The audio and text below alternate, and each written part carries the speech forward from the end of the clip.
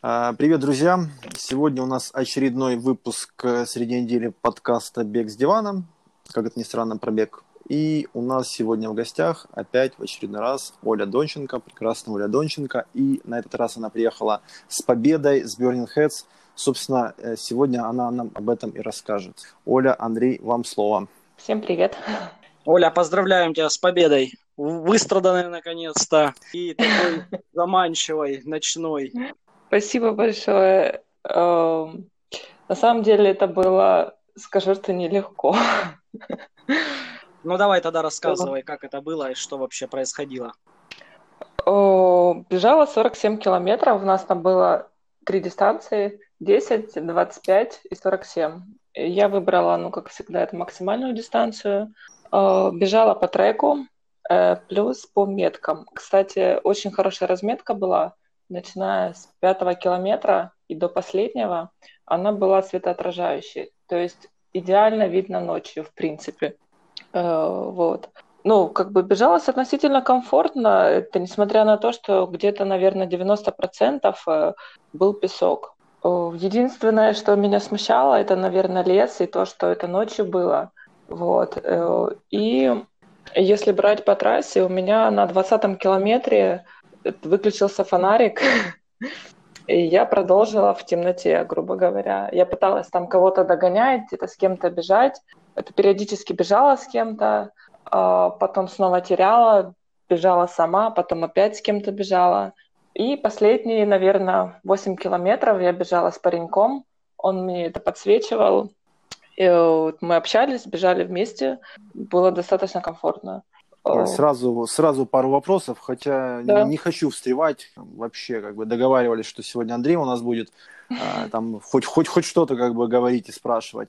Ты говоришь, что вы бежали вечером, ночью при свете фонарика. Давай сразу, во сколько у вас был старт? Ага. Старт был в 8:40 вечера. Это был в субботу вечером, правильно, старт? Да, получается, суббота на воскресенье был старт. Все 3 дистанции стартовали в одно и то же время, либо был какой-то разрыв там, да, и кто-то раньше, кто-то позже? Первыми стартовали 10 километров. У них был старт в 8 вечера. Следующие было 25 километров. Их там разделили на 2 забега с разницей в 10 минут. Получается, в 8:20 и 8:30 у них был старт. И мы были самые последние, замыкающие. У нас был 8:40 вечера старт. Почему у тебя сел фонарь? Честно, выключился. Что с ним не знаю. случилось? Аккумулятор, видимо, сел. Оля, Там есть, если ты... Да. В правилах не говорили дополнительно с собой брать? Батарейки были, да. А ты брала или нет? Брала, у меня это были запасные батарейки.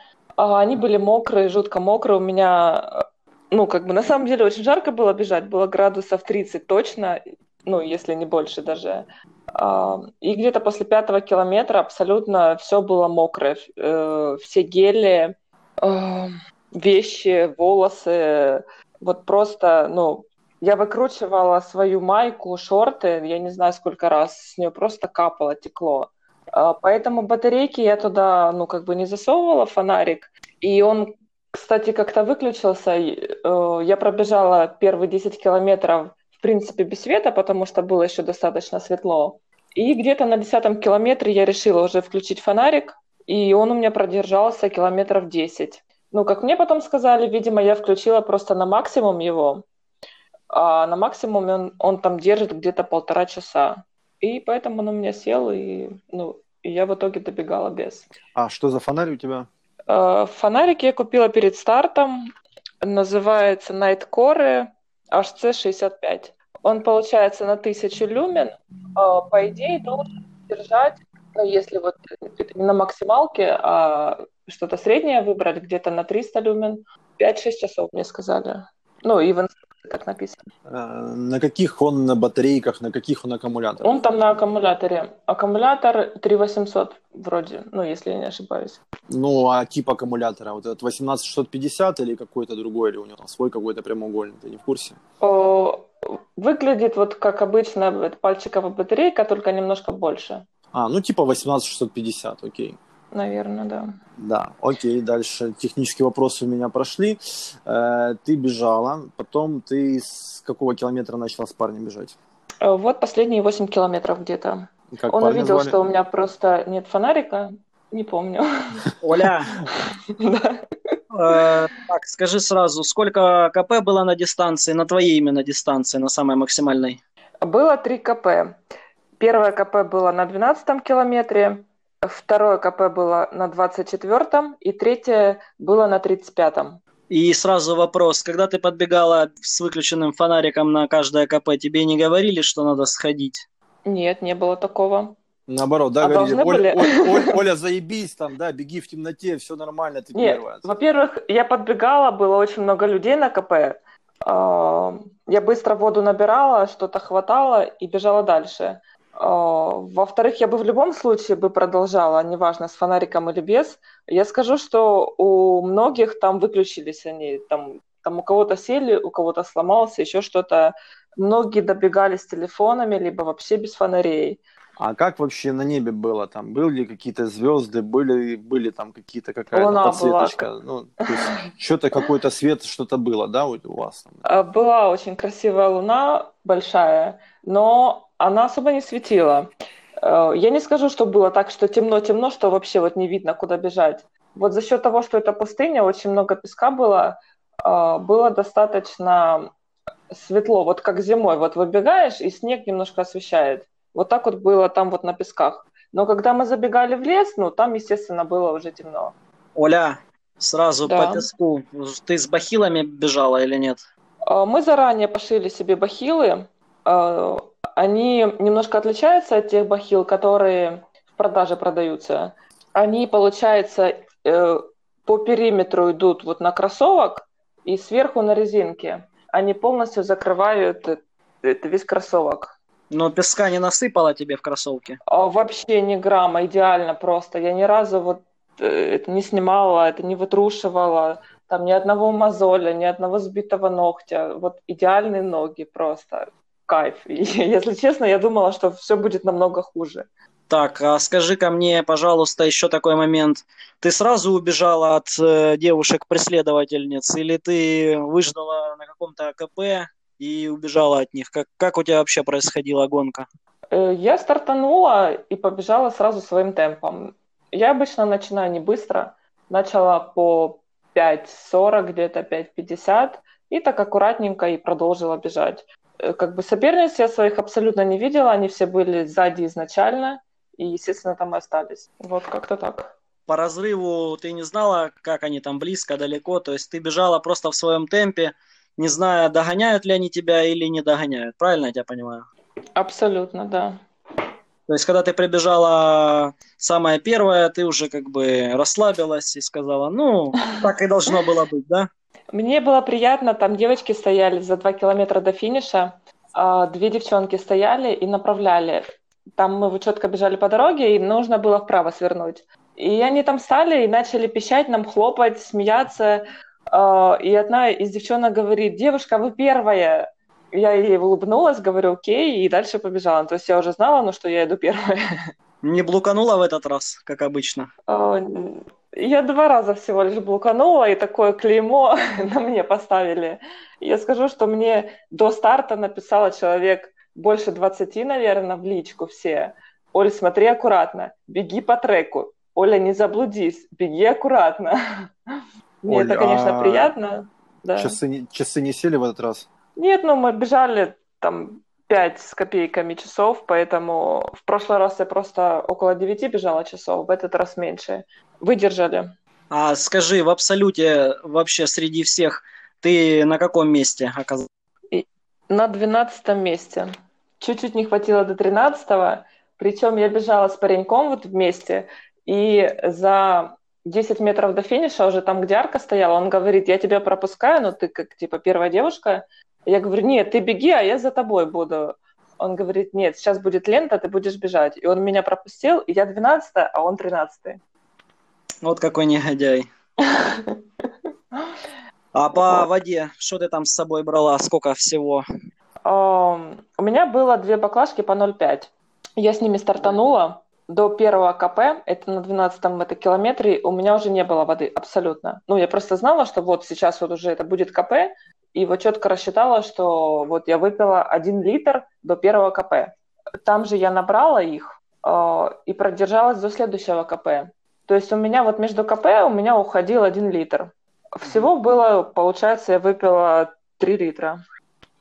Плюс я съела 2 геля в этот раз и 2 каких-то, типа пирожное, пончик какой-то был такое, ну, как типа кекса маленького, что-то там лежало на КП, и я быстро схватила и съела их. Вот почему-то захотелось чего-то сладкого такого.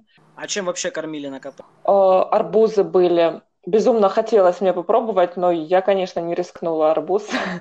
Были колбаски, сладенькое печенье какое-то было, кексы были, была кока-кола, вода была, изотоники были разные.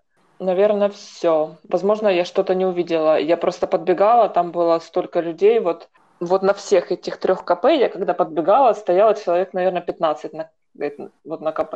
А там, получается, у вас трасса одна и та же у всех, да? Только вы на каком-то КП дальше делаете крючок. Первое КП 12 километров у нас идет в разные стороны. Мы бежим в одну сторону, вот тот, кто бежит, это 47, а 25 они в другую сторону бегут, и все. А дальше уже мы бежим одним. То есть можно было, если бежать в последних рядах на самой длинной дистанции, попасть на КП и остаться голодным, потому что предыдущие все сожрали. Ну, нет, нас на самом деле было немного. Стартовало около 50 человек, финишировало, по-моему, 42 или что-то. Ну, как бы не было такого. Но мне повезло, что я это подбегала, и все там были, и все кушали. А по финишу чем накормили? На финише была паста-пати, вкусные макароны были с овощами, огурцы, помидоры. Был чай горячий, было печенье, вода была, был бассейн и душ. Это прям там в городке? Да, ну там, получается, палатки ставили, как я поняла, это участники. Вот, и там сделали такой, как летний душ, там, правда, вода была холодная, но это лучше, нежели ничего. То есть этого было достаточно. А по награждению подскажи, что там тебе надарили? Я там видел у тебя блок изотоников тебе дали, да? А еще что там подарили? Дали кубок большой, дали мне пак изотоника, банку огромную сис, это изотоник тоже, 4 пачки макарон итальянских. Кстати, мы их уже попробовали, очень вкусные. Это сертификат на Соломон в размере 5000 гривен. Это ты себе купишь очередной рюкзак? Нет, рюкзак есть. Кстати, очень довольна рюкзаком. Бегаю с ним вот постоянно. Вот как не трейл, так и вот с ним бегу.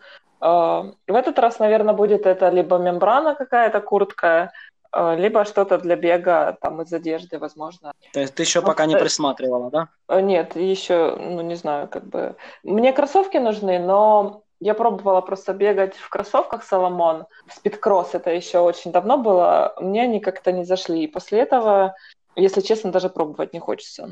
А в этот раз в чем ты бежала? Бежала для асфальта кроссовки в пегасах 35-х и сверху бахилы. Потому что трейловые кроссовки я оставила в Карпатах. У меня они полностью порвались, и я их там оставила. А новые еще не купила. Поэтому так бежала это в асфальт. Так, ну, в принципе, ты так рассказала немножечко про гонку. Вообще, как впечатление? В следующем году поедешь? Или хватит-то? Поеду с удовольствием. Я скажу, что вот такая гонка, в принципе, раз в год хватит за головой. То есть, как бы чаще ее делать не нужно, а так, чтобы немножко это прокачать себе ножки, один раз обязательно поеду. А вообще, когда стало известно, что все-таки проведут, потому что тут же у нас ужесточение опять карантина, или там, как сказали, что мы проведем, и все, и без разницы, что там произойдет во внешнем мире? Нет, изначально он должен был быть в мае, в середине мая. Его перенесли пока вот не на определенное время, потом, не помню точно за сколько нам сказали, но где-то недели за 3, наверное, нам сказали о том, что он будет в июле проходить. Ну, и мы начали готовиться. Если честно, у меня даже мысли не было, что его могут отменить либо перенести снова, потому что этот трейл, они, в принципе, выпускали определенное количество людей, то есть не было ни зрителей особо, не было такого движения, вот как обычно на асфальте собирается. Поэтому я была спокойна о том, что он будет. Сейчас я готовлюсь, в Киеве будет трейл 18 июля. Я с такой же уверенностью думаю, что он все-таки будет состоиться. А организаторы что говорят? Или пока молчат? Организаторы те же, что и делали вот эти пески. Как бы все в силе. Ну, просто тут пески, я так понимаю, это где-то удаленная местность вообще взагалі, а в Киеве это ж как бы, Киев. Ну, в Киеве, я думаю, что мы не в центре будем, а где-то тоже, потому что, если честно, я не помню, где по треку там, вот где мы будем бежать, но явно где-то за городом вроде. Угу. То есть ты теперь готовишься на 18 число? Да, через 2 недельки я как раз успею восстановиться, и можно дальше бежать. А у тебя будет? 27 километров. Это максимально. Это максимально, да? Угу. Трек там уже скинули, рассказали, что как? Скидывали, но я его еще себе это не закачивала, не смотрела, что там за трек. Единственное, что сказали, что там очень маленький набор высоты будет. Все. На этом все. И одним кругом будет. Я там смотрел фотки, там вроде по какому-то туннелю сверху бежать надо. Ты ж смотри, в туннель не забегай. Хорошо.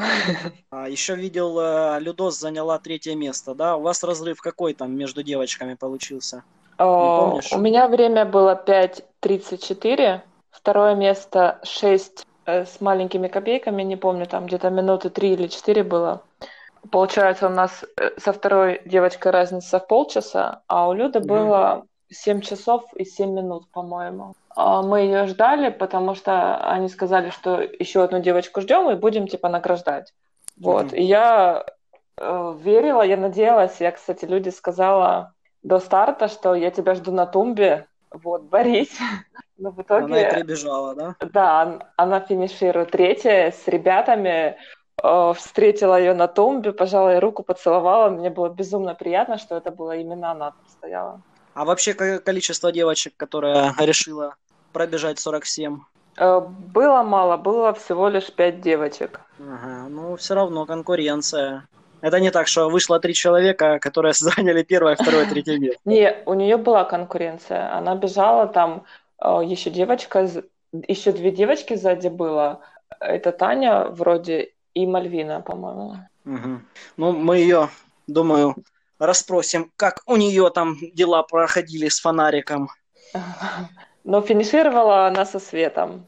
В смысле, с включенным фонариком, да? Со света или с кем? Не, она, кстати, финишировала очень так, это феерично. Она бежит, и возле нее человек 6, наверное, таких мужиков крепких. Очень красиво. По дороге понасобирала всех, да? Да. Как ты вообще после финиша долго приходила в себя? Или так сразу, и можно бежать следующую гонку? Скажу, что крепатуры у меня нет. Единственное, что у меня немножко ягодичные мышцы забиты. Сегодня утром уже пробовала бегать в легком, естественно, темпе. Планирую 2 недели вот эти легкие просто затрушивать и восстанавливаться. Но я скажу, что бывало и похуже. Вот после Карпатии я очень долго отходила. Я где-то 3 недели не могла вообще прийти в себя, трусила очень долго. Но сейчас вот намного легче. Вот несмотря на то, что, в принципе, очень было тяжело бежать по песку и буксовать. Плюс я еще упала там где-то раза 3, потому что без фонарика было темно, а там, получается, корни, а сверху песок. То есть ты вроде бежишь, вроде относительно светло там, и цепляешься вот за эти корни и падаешь. Но падать было мягко, потому что был песок. То есть ничего не счесало себе так сильно? Какие-то мелкие царапины, там, это синячок у меня на ноге, это такое, по мелочи. Я встала и дальше побежала. Не было никаких ни ушибов, ничего, это ни повреждений. А скажи, я так отслеживал немного. Ты переносила свои тренировки с утра на вечер. Как оно тебе помогло или организму было как-то все равно?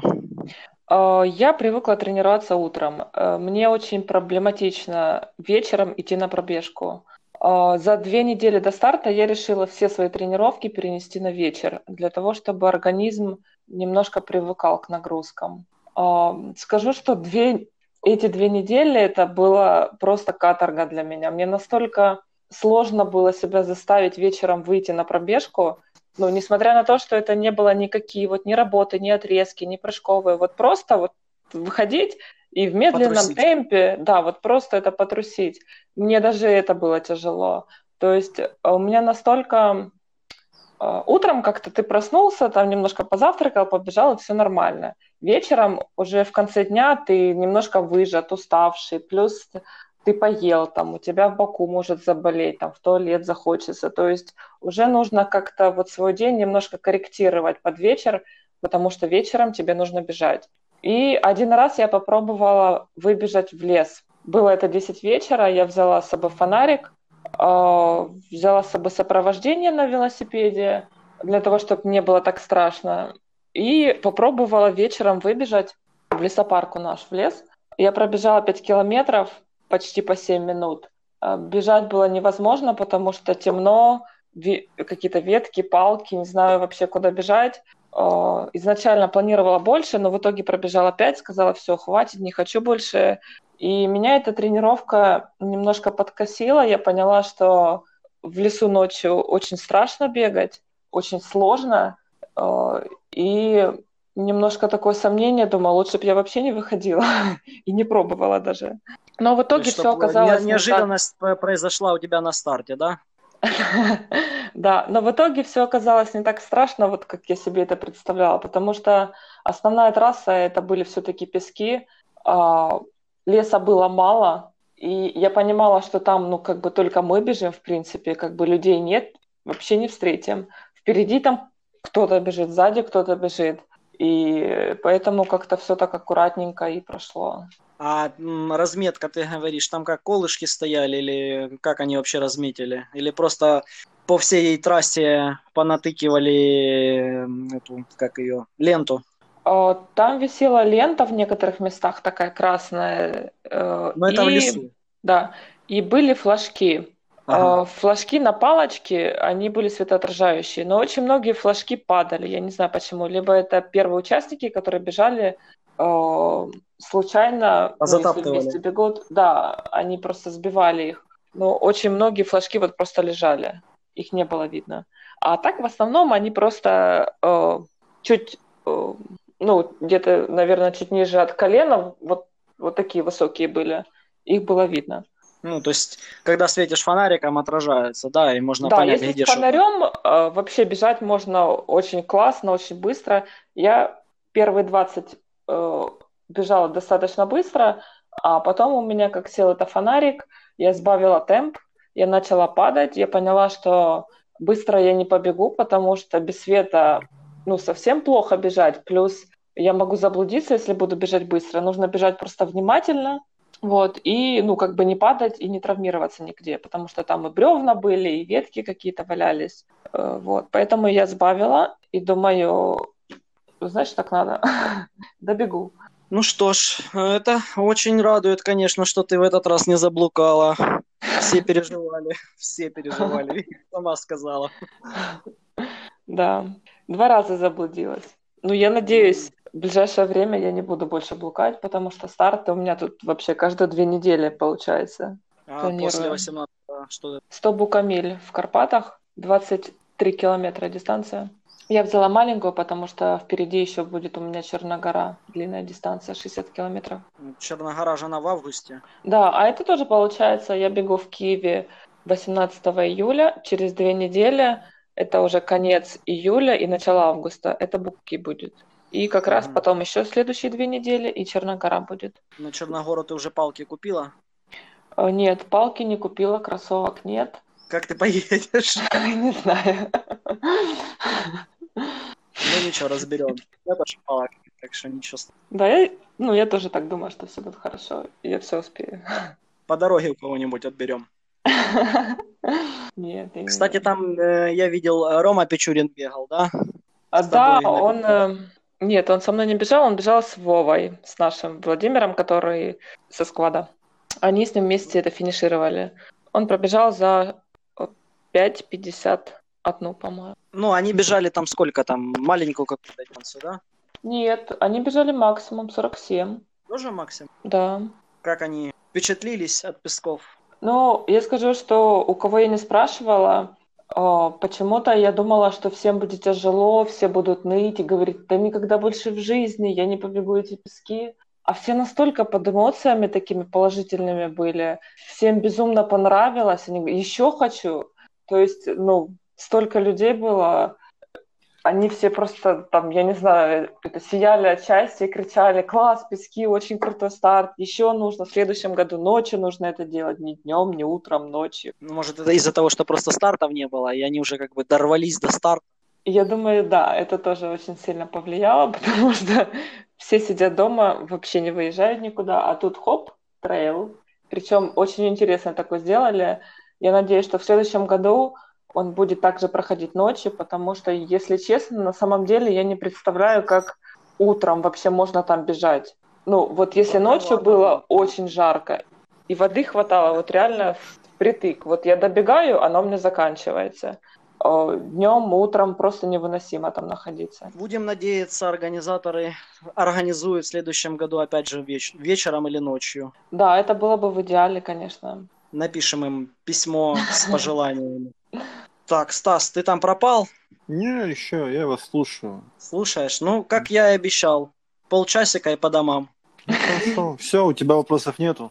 Я все, что хотел, все услышал, все Оль, узнал. у тебя есть вопросы? Нет вопросов. Пожелания, какие-то предложения, приветы? На будущее, те, кто будут бежать в следующем году пески, я бы посоветовала пошить им все-таки бахилы, потому что очень многие жаловались, что полные кроссовки песка вытряхивали раз 10, ноги себе все порастирали, мозоли, пальцы поотбивали. Это реально проблема. Их, в принципе, пошить... Вот мы, допустим, мы их пошили за один день. Они стоили гривен 300 максимум, там что-то 200 с копейками вышло.